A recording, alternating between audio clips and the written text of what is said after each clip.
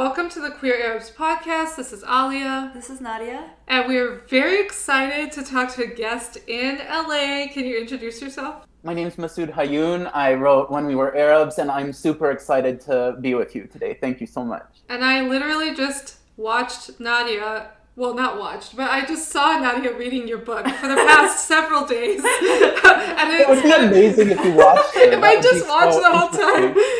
No, but like I wasn't aware that you were watching me while I was reading this whole time. The point of that is it's cool to like have seen your book be read in our living room, and now we're talking to you like right after the fact. Yeah. Thank you so much. So his book is really incredible. I've been meaning to read it for a while, even though pandemic reading has been really slow on my part. But do you want to kind of give like a short synopsis about what When We Were Arabs is about and what inspired you to write it? Absolutely. When We Were Arabs is a decolonial memoir of my grandparents and what came before them. And more importantly, it's a political theory of Arabness and of belonging. My grandparents are Jewish Arabs from Tunisia and Egypt. My grandparents raised me. My grandmother and I had a very unusual relationship, I would say. She was very young in the head, and we were very close. She was very much a socialist and a revolutionary thinker, and very much what one would expect from a Tunisian woman. She and I decided around 2016 that we wanted to embark on a project that would address some of the kind of larger abstract ideas that we had been discussing over the phone when I lived in New York and she lived in Los Angeles. So I lived in a tiny New York apartment. My apartment was infested with roaches, so I would bug bomb my place every night, go outside and smoke like a few cigarettes and call my grandmother.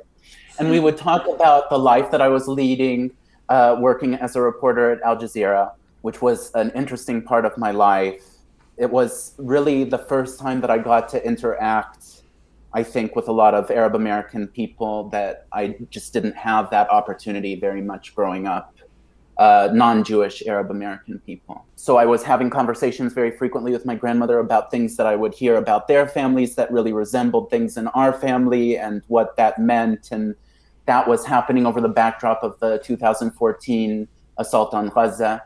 And we discussed what a project that was about Arab liberation would look like, how that project would address our particular relationship to the cause for Palestinian liberation, how to tie all of these different threads together, the personal, the historical, the journalistic, the genealogical, and how to make that significant. Nobody really cares about an individual family or individual kind of feelings about causes. So what makes this important? And these were kind of discussions that we ended up having. We decided that we wanted to write a book together. We fought for several years to get a book contract. We got a book contract, and she died 3 months into the production of the book. Wow. I told my editor that I was in a very dark place. I'm a lot better than I was, but I was in a very dark place, and I needed to kind of hightail it out of there. So I ended up writing this book in less than 6 months. And I did. I hightailed it out of there. I was deeply depressed through publication, well after publication. And then I met all kinds of people, some of them better than others, in relation to this book.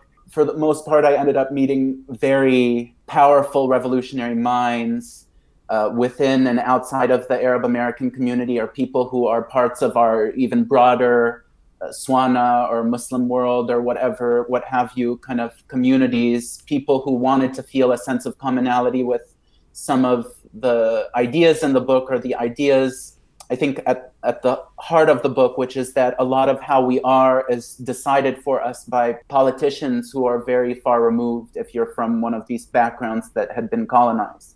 And very much how I was raised and how Daida and Oscar, my grandparents, were was decided for them by people in Paris and in London, in cities that they'd never imagined moving to or assisting in their colonial project, but who people decided for them that they would be ripped from their societies and that they would be used effectively toward the colonization of the rest of the indigenous populations of their homelands. So that's the long answer to that question. I apologize for rambling. No, that's great.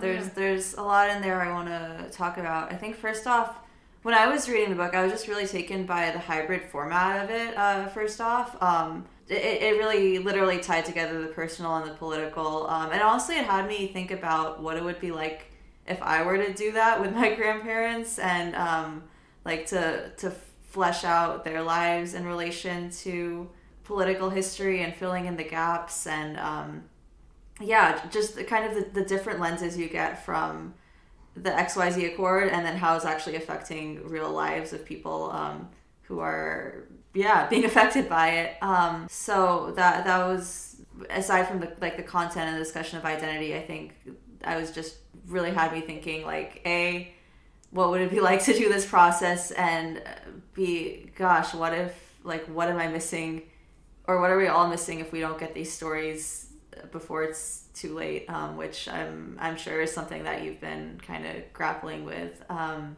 of thinking, it's something else that really stood out to me in the way you approached it. I think you had one line that was like, all origin stories are political. The difference is I'm just telling you what my politics are straight up, which is something I really appreciated, especially when it came to like discussions of chosen identity. We talked a lot about like Arab identity or any other ethnic identity not being this essential truth that some people make it out to be, with this very precise origin story, but rather being a choice that people make for political reasons. And I also have thought about how people can choose the same identity markers with different politics attached to it, or different identity markers with similar politics attached to it. So I guess like in the conversations you've had surrounding the book once it came out, what kind of conversations on that in that area have come up? Are there people arguing against people of, for instance, North African Jewish identity identifying with Arabness? Are people maybe associating Arabness with Arab nationalism? I know we've had a lot of conversations about like rebranding a lot of previously like spaces focused on quote unquote the Arab world as like Swana, Amina, being more inclusive, although I very much personally still identify as Arab. I don't know if this is a question anymore, but I'm just kind of curious, like what's come up in that conversation from your perspective after releasing that book. There's so much there. I think that first, I really love the idea that you would embark on a project like this with your grandparents. I think that anything to address the legacies of colonialism, especially as they exist generationally like that, have a lot of potential to undo so much of what's terrifying about the world. Mm-hmm. Obviously, Trump is more or less no longer in power, but we have no idea where we're at with the future of fascism unless we end up starting these kinds of conversations. I would say that I feel both excited by the idea of you doing this with your grandparents, and then also there have been so many people who've come to me and raised a very real concern, and that is within Arab American circles, there's so much melancholy, kind of sorrowful looking back, nostalgia. And I would love to see, and this is just food for thought for you and for everybody else out there, something that's super futuristic and Arab would be so interesting to me. I know that like I spend so much of my life being kind of a basic bee for Arab Americans with my Kulthum sweaters, and I listen a lot to Warda and Abdel Halim Hafiz and all that kind of stuff. Like I spend a lot of time looking backward.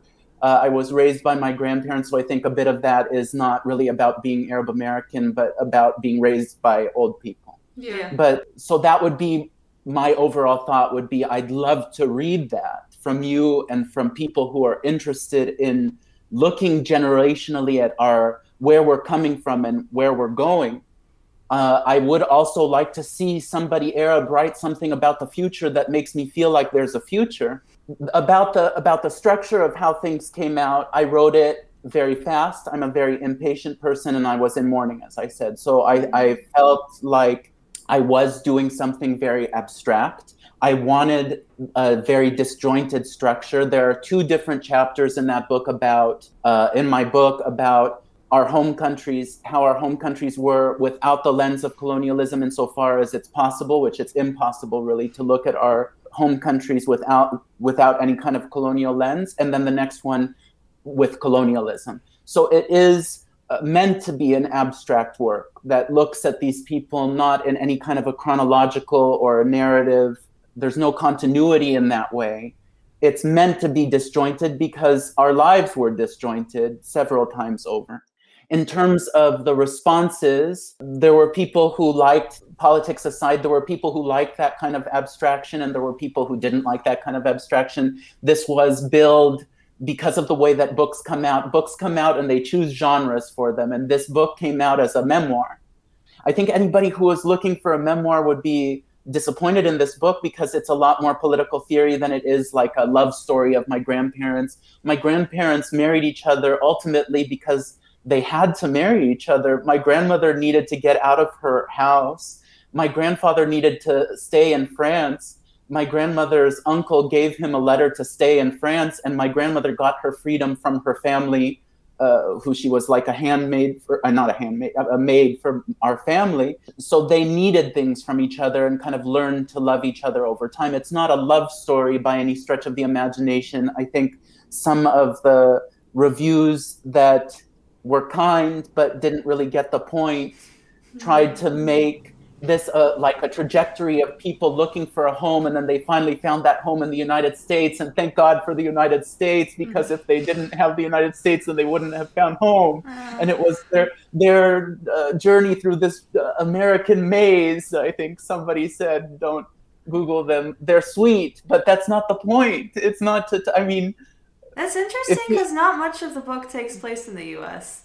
Exactly. That was also how Oscar wrote his autobiographies in his Costco notebooks that were kind of a resource for this book. He wrote what were meant to be like a full life autobiography that he wrote when he was bored and he was older. And none of it wasn't about his life after he was in his early 30s in Egypt.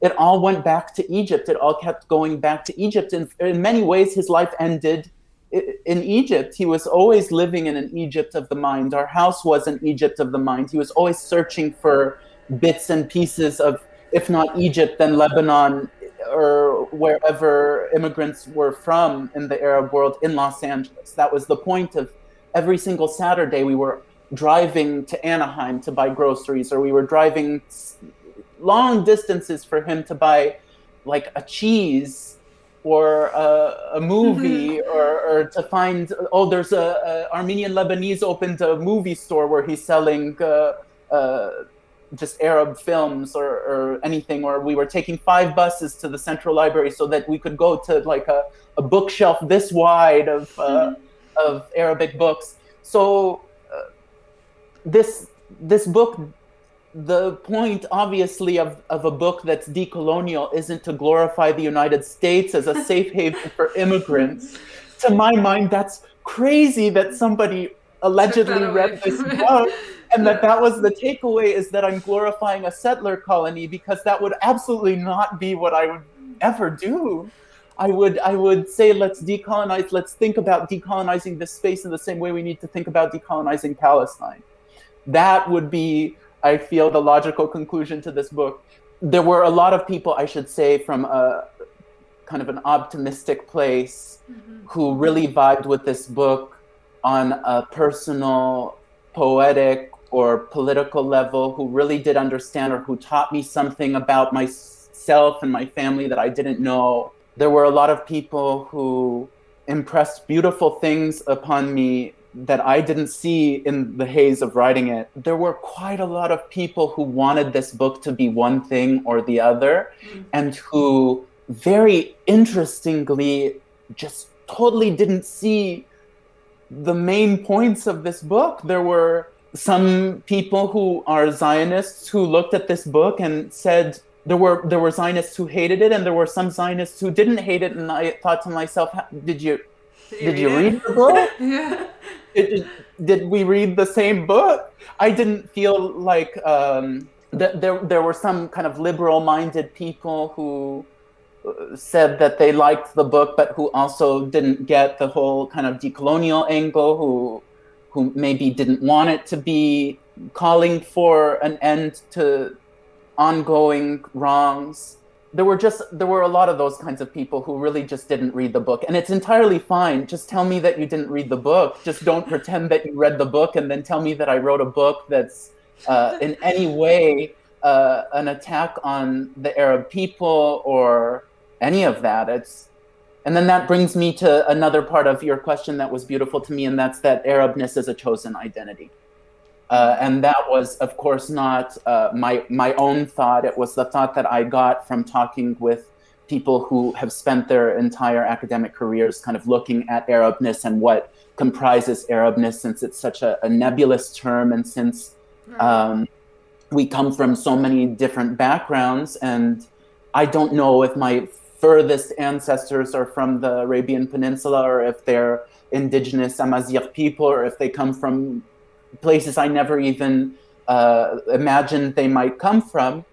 And frankly, that doesn't matter in my Arab identity, because I don't, as we've said in our conversations before this podcast, believe in an essential Arab identity. I don't believe that anybody, including in an Arab country, is Arab if they don't identify with that legacy. And to my mind, also, if that Arabness doesn't exist in a way that is geared toward human liberation, ultimately, I'm not interested in that Arabness. There are a lot of people who don't share my politics, who by all means can call themselves Arabs. There are people who are Jewish Arabs, who are Zionist, and who identify very strongly with an Arab cultural legacy.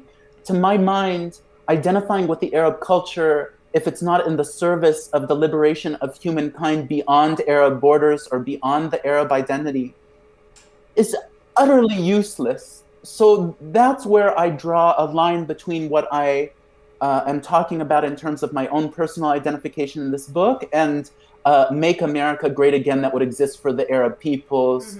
The very term, the Arab peoples, is one that I borrow. I don't know if in its origin it's this way, but it's one that I borrow from reading the writings of Nawal Saadawi. So it is one that's based in an Egyptian feminist socialist dialogue on what this nebulous thing that is the Arab peoples might be. And it is multitudes. There is no single people. There are people who have been assailed by an Arab nationalist identity or by individual incidents. And by all means, those people shouldn't identify with an Arab identity or an Arab legacy, cultural or ethnic. There are a great number of people in my family's home country of Tunisia, in Lebanon, and across the Arab world who don't identify with an Arab cultural legacy, who I would ask to interrogate the reasons for that. If in earnest you don't identify with an Arab cultural legacy because you have interrogated every single possibility and it just doesn't ring true to you in terms of your identifications and your feelings of solidarity or belonging or history, God bless. Or whatever, if you don't believe in anything, universe, be kind.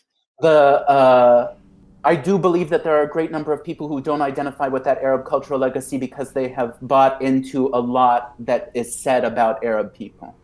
Yeah, I mean, I guess I might go on a slight rant about Phoenicianism. I'm Lebanese, by the way. Please. Yeah, no, I think there's such a difference between people who are not identifying with Arabness because they are of a marginalized group that has been colonized versus this is going back to the whole essences versus practical use thing.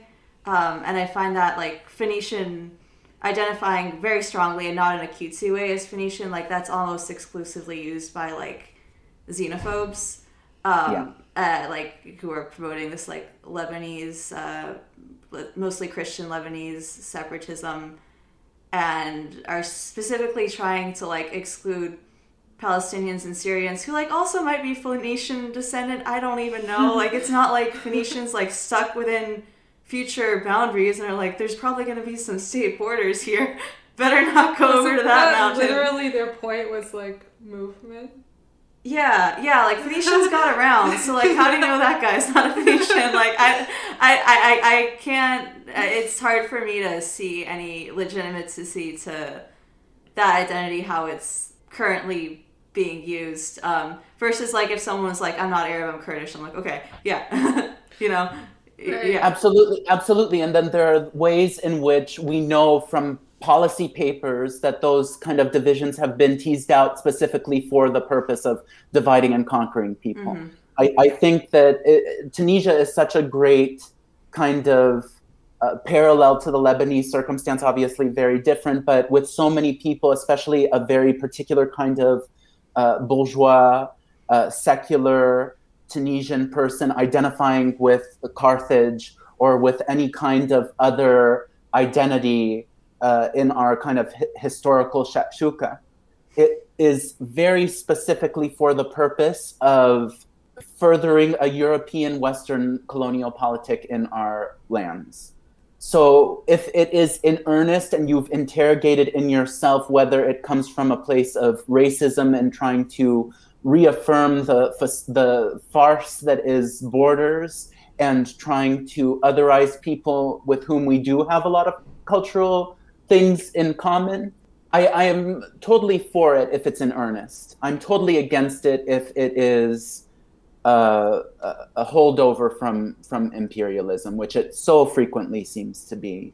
But people need to interrogate themselves, and hopefully me doing that to myself is living by example, I guess. That's one of the reasons for this book, is that we were told very specifically by the colonizers that we had to envision ourselves as a people totally separate from the rest of indigenous North Africans. And by and large, that is the case today. Many people have forgotten any kind of indigeneity that they had to their former home countries. But those were decisions that were made for people by French dignitaries who envisioned a way forward for France at a time when it was jockeying with Britain to further its colonial footprint in these lands. So what I'm asking of people, insofar as the project of the book is to have people interrogate themselves if they're, which is not really the project of the book in many ways. It's not the project of the book to convince people to oppose apartheid. It is the project of the book to empower people who already observe a fundamental kind of baseline of human life and dignity. Mm-hmm. But if you have like a glimmer of respect for human rights and dignity already in you, then maybe, like my family did in the lead up to this project, you can undergo a process of self-interrogation that might upend everything you know about yourself and everything you know about these kinds of false dichotomies in the world that were chosen for us by people very far away. That's beautiful. Right. So just for listeners, I've already mentioned this to both of you that I haven't yet started the book. I'm about to. But you admit it, unlike the people who wrote those reviews. But I admit it. No, but I'm about to start it since Nadia finished it. But one thing I was able to read was your Lit Hub article. Which one? The one in 2019 where you talk about... I believe it was... It might have been like from the intro, the beginning of the book. It was talking about origin stories. Yeah, and something I loved about that is how you conveyed... I mean, this is what I took from it. One of the elements I took from it. Nationalism, for example, both promotes identity and deprives people of it. And I mean, what you're talking about right now is making me think about that kind of that juxtaposition, some form of formation like nationalism. There is a unification of you're in a place, you're surrounded by oftentimes the same things, but also there's sometimes a process in which like you are encouraged to let go of the diversity that you should be able to also celebrate in that same place. So I love how you interrogate that there is beauty in being unified, and there's so much that you can lose also. Yeah, I guess I don't know if this is similar to what you're saying, but I think it's like sometimes nationalism like artificially homogenizes people, and then sometimes like especially like colonialist projects artificially divide people, and then it's like, well, where does the self-identification come in the face of both of those things? Right. And I think what you're kind of getting at is like sometimes it's less the like what of identity and more the why. Like, why are you choosing this? And I think you really beautifully articulate what your why is. That was beautifully put. I think that it's very difficult to posit an answer to that question that you raise. Like, where do you draw the line between nationalism and toxic nationalism and feeling a sense of solidarity with people on the basis of ethnicity? And I think that very much this book is a reaction to overarching kind of hierarchies. I think that it's very different to identify in pride with a majority and to react to something you've been told to be your entire life that is continuing to kill people and dispossess people.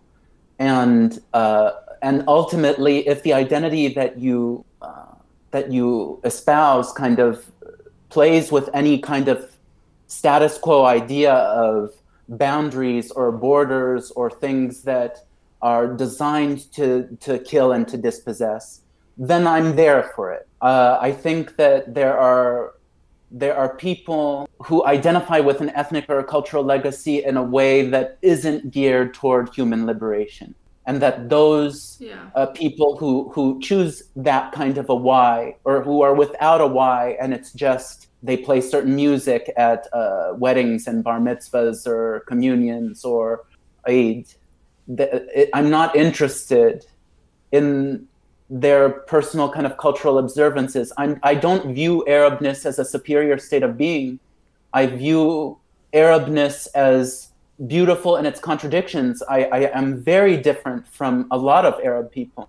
And yet at the same time, now that the people who raised me are dead, I experience a sense of human commonality with people who have nothing to do with us, who are from thousands of miles away from us. And that to me, and maybe not to another single Arab person, although a lot of people I think share in this feeling, that's Arabness. That's where Arabness exists. There's nothing about my blood or my DNA that to my mind makes me superior to anybody else or sets me apart from the rest of humanity. It is very specifically because we were sequestered, my family was sequestered from the rest of Arab civilization and told that we were not fundamentally a part of our societies, that I need to say no, that we are very much part of those societies, and that the proof is that now that my parents are dead, I can meet someone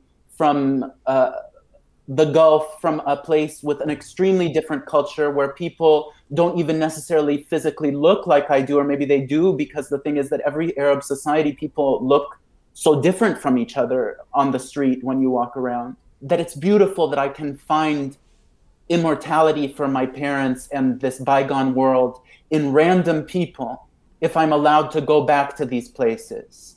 There's magic in that. And that there's nothing fundamentally, I've been taught since I was little that I'm, as a person of Jewish faith, not welcome in these spaces. There are individual instances of bigotry in our country, in our countries, and that is to say our Arab countries. That doesn't ruin my ability to go back to those countries and feel this commonality with the vast majority of people. In the same way that I am guilty of the settler colonial project that is the United States, but what happened in Pittsburgh under the Trump administration doesn't divorce me from my existence in this society that is at once murderous and also a safe haven for me and the remnants of my family. the fact that I take pride in my Arabness, the fact that it's a reaction to everything that's come before and what I've been told, to my mind, is the distinction between a toxic kind of nationalism and a reaction to the status quo and the hierarchy that keeps on killing people. And that's also to say, and I think that it's a good time for me to say what I've said a few times before. My support for the Palestinian people and for Palestinian liberation has very little to do with my Arabness. It's not that it has nothing to do with my Arabness. It's not that I support Palestinian liberation and human rights based on just humanity alone, but it needs to be the humanity first. It can't be Arabness first, just like for Muslim supporters of Palestinian liberation, it can't be about Islam first. That's not really for me to say as a non-Muslim person, but I would say that you can't essentialize what is a fundamentally human rights issue in that kind of way. It isn't because I'm Arab. I would hope that if I were something very far removed from Arabness, that I would still stand in support of Palestinian and any kind of liberation where it was necessary. That's beautiful.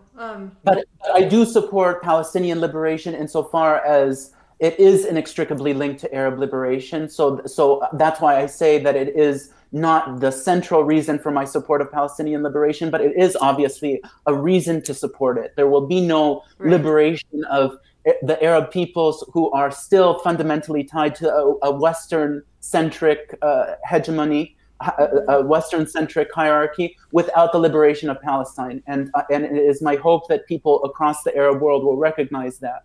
And still, I need to underline that there's nothing about my family's ethnicity or identity, whether ethnic or religious, that means that I need to support Palestine any more than everyone in the world should support the liberation of Palestine. Because we need to have that kind of empathy that we saw plain as day. Obviously, that empathy wasn't there before the Trump administration, long before the Trump administration, but that we saw is lacking in the United States, specifically in the Trump administration, in a more visceral way when there were forced hysterectomies on immigrant women in concentration camps for immigrants made under the Trump administration. So we need that empathy. I want to live in a world where that kind of empathy exists. And I don't only want it for Arabs, I want it for every single person in the entire world. And I want to bring the Arab peoples the honor of advancing an argument that makes that kind of human empathy emerge from our considerations and from our voices. I want to share that with the other peoples that we're inextricably linked to around the world. I want us to bring empathy back to ourselves and to and amongst us and to other peoples all over the world. And I think it's possible because we're having this kind of conversation right now. We understand each other on a spiritual level, and I think that it's this kind of understanding, this kind of love that is revolutionary more than a book. Here's hoping. Yeah. I mean, identifying as just a fellow human being needs to come before any other identity. Absolutely. Identity markers. And also the approach that you talked about when exploring one's identity, like that is what we should aim for versus people. Some people explore their identity or want to dig more into the identity with the motivation of having like a hunger for power over others. And what you're describing is the complete opposite of that. Absolutely. I don't want to have power over anyone. I think that the desire to have power is such a male enterprise.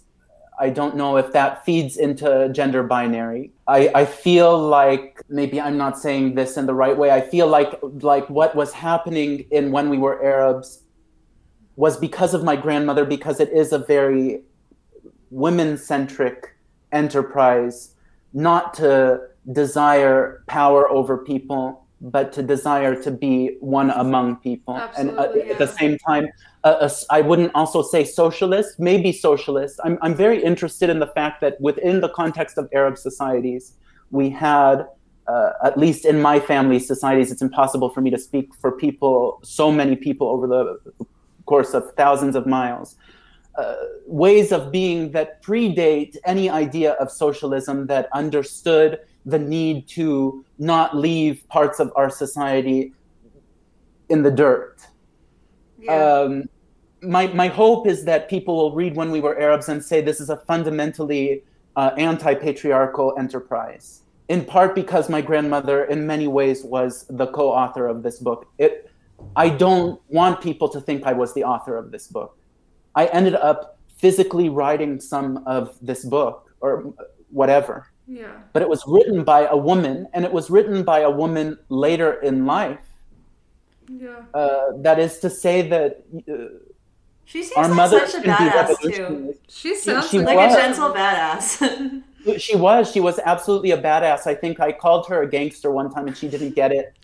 She didn't like that. And then I was also I wrote another piece on LitHub about like an interaction I had with her about like weird superstitions in our family, which she didn't really want to believe in superstitions, also because of like because it's against our religion, but also because of kind of a socialist practicalism, like not really believing in superstitions. But we were superstitious people, and I asked her, "What about the little like witchcraft that we do in our family?" one time, and she was deeply offended. And I didn't understand until a horror movie came out in Tunisia after my grandmother died about witches, why witches are so scary in Arab society, and why my grandmother would have been like so offended that I would call her a witch, because I grew up with practical magic and like movies where witches are like hippie Joni Mitchell kind of like earth brothers. No, she was very against that, but she was a very strong woman. She was a matriarch in many ways, and a testament to the fact that in the earliest of our incarnations in North Africa, we were a matriarchal society, and that the endeavor, sorry, this is a bit of a tangent, but I read an op-ed one time that was talking about how the full control over Palestinian lands and bodies is pornographic in a way, because in porn, so much of the idea, and this may or may not be true of porn, is complete and total male domination of female bodies. And to my mind, that was interesting. If we had to gender the kind of oppression that we're seeing in Palestine, and if we had to gender the oppression that we're seeing internationally, what gender would it be? Does it feed into a gender binary to say that When We Were Arabs is a fundamentally female enterprise? I have had so many issues with male kind of authority figures in my life, but in my reaction to them, do I do a disservice to people in certain movements for liberation? Those are questions maybe for another book, even though gender, I think, features so prominently in this book.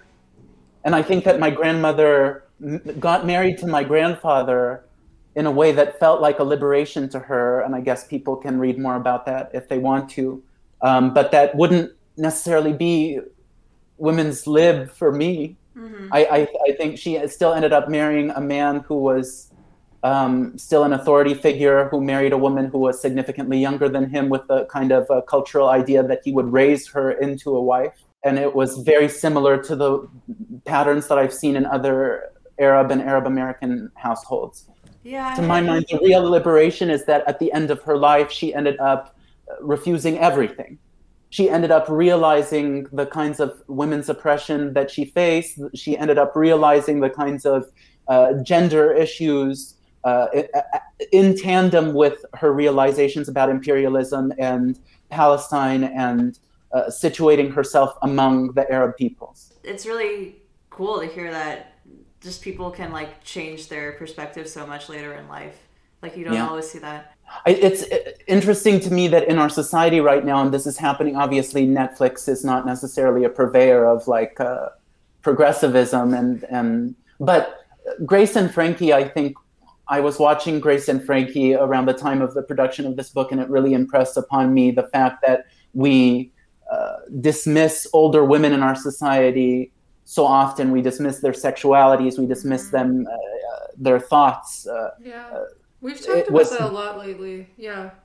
We've talked about being condescending to older people. Right. How we sometimes have a tendency to do that, and it's like condescension down. Like, I mean, younger. We go younger, and then we also aim it at like much older people. But it's like they've seen some shit that we haven't. Yeah, and, like okay, they don't know how to use an iPad. Whatever, like, but they lived through 2 wars, and you know, like, exactly. Exactly. I mean, my grandmother. The fact that I have to tell people that she was very young in the head or whatever is, it's unfortunate to me that I have to explain to people that a revolutionary philosophy could have emerged from a woman in her 80s who was differently abled. Right. I think that none of us know the way forward. Mm-hmm. None of us. Yeah. We're at a place in world history that is thoroughly fucked. Mm-hmm. And we have only to look toward the most unconventional places for philosophies of liberation. And I mean, I don't know if it's because I'm a man. My mom has a theory that we all like the opposite gender's old people more than we like our own gender, and we see our own gender's old people as disgusting. Interesting. I don't. Well, okay. Huh. I don't entirely know how I relate to the opposite gender thing, but just in terms of like upbringing, I'd say that's definitely not true for me. Like I'd say like especially like older men's Arab spaces, I would be like, I do not belong there. Like that is not that for sure. Yeah. That's good, because that makes me feel better about liking my grandmother so much. I see like older women as I enjoy older women a lot more than I do older men, and I think that comes through in the book. Not that I love Daida more than Oscar, and I feel bad for saying that, but no, there's a difference between like love and just like comfort, you know, like or just feeling at home with somebody. Mm-hmm. Yeah, I don't know. I've always gotten this sense of like, I don't know, there's just particular kind of like collective feminine affection from like older female relatives and like female familial spaces. That's a really special, thinking back to times I was just with my mom and grandmother, I don't know, there's something just so special about that older feminine like guidance or energy, or like that feels so at home. Yeah, safety. I feel that kind of safety. Mm-hmm. I feel, to be honest with you, when I'm with femme people, I feel a lot more safe than I do when I'm with male people. Yeah. Until today, I feel very uncomfortable if I'm in a room with male people. Yeah, I mean, I think like... Which is ironic because I'm gay, but I think that I don't feel very comfortable with men in general. Yeah, I mean, I like hate to generalize this much, right? But I think there is something to what you're saying about like association between like masculinity, violence, militarism, and like national, like those are all kind of like there's dots connected between those things. They're definitely connected in my family. I think we all have reasons for associating like masculinity with aggression and violence and authoritarianism. Yeah, regardless of the individual. Yeah. To be continued in part 2.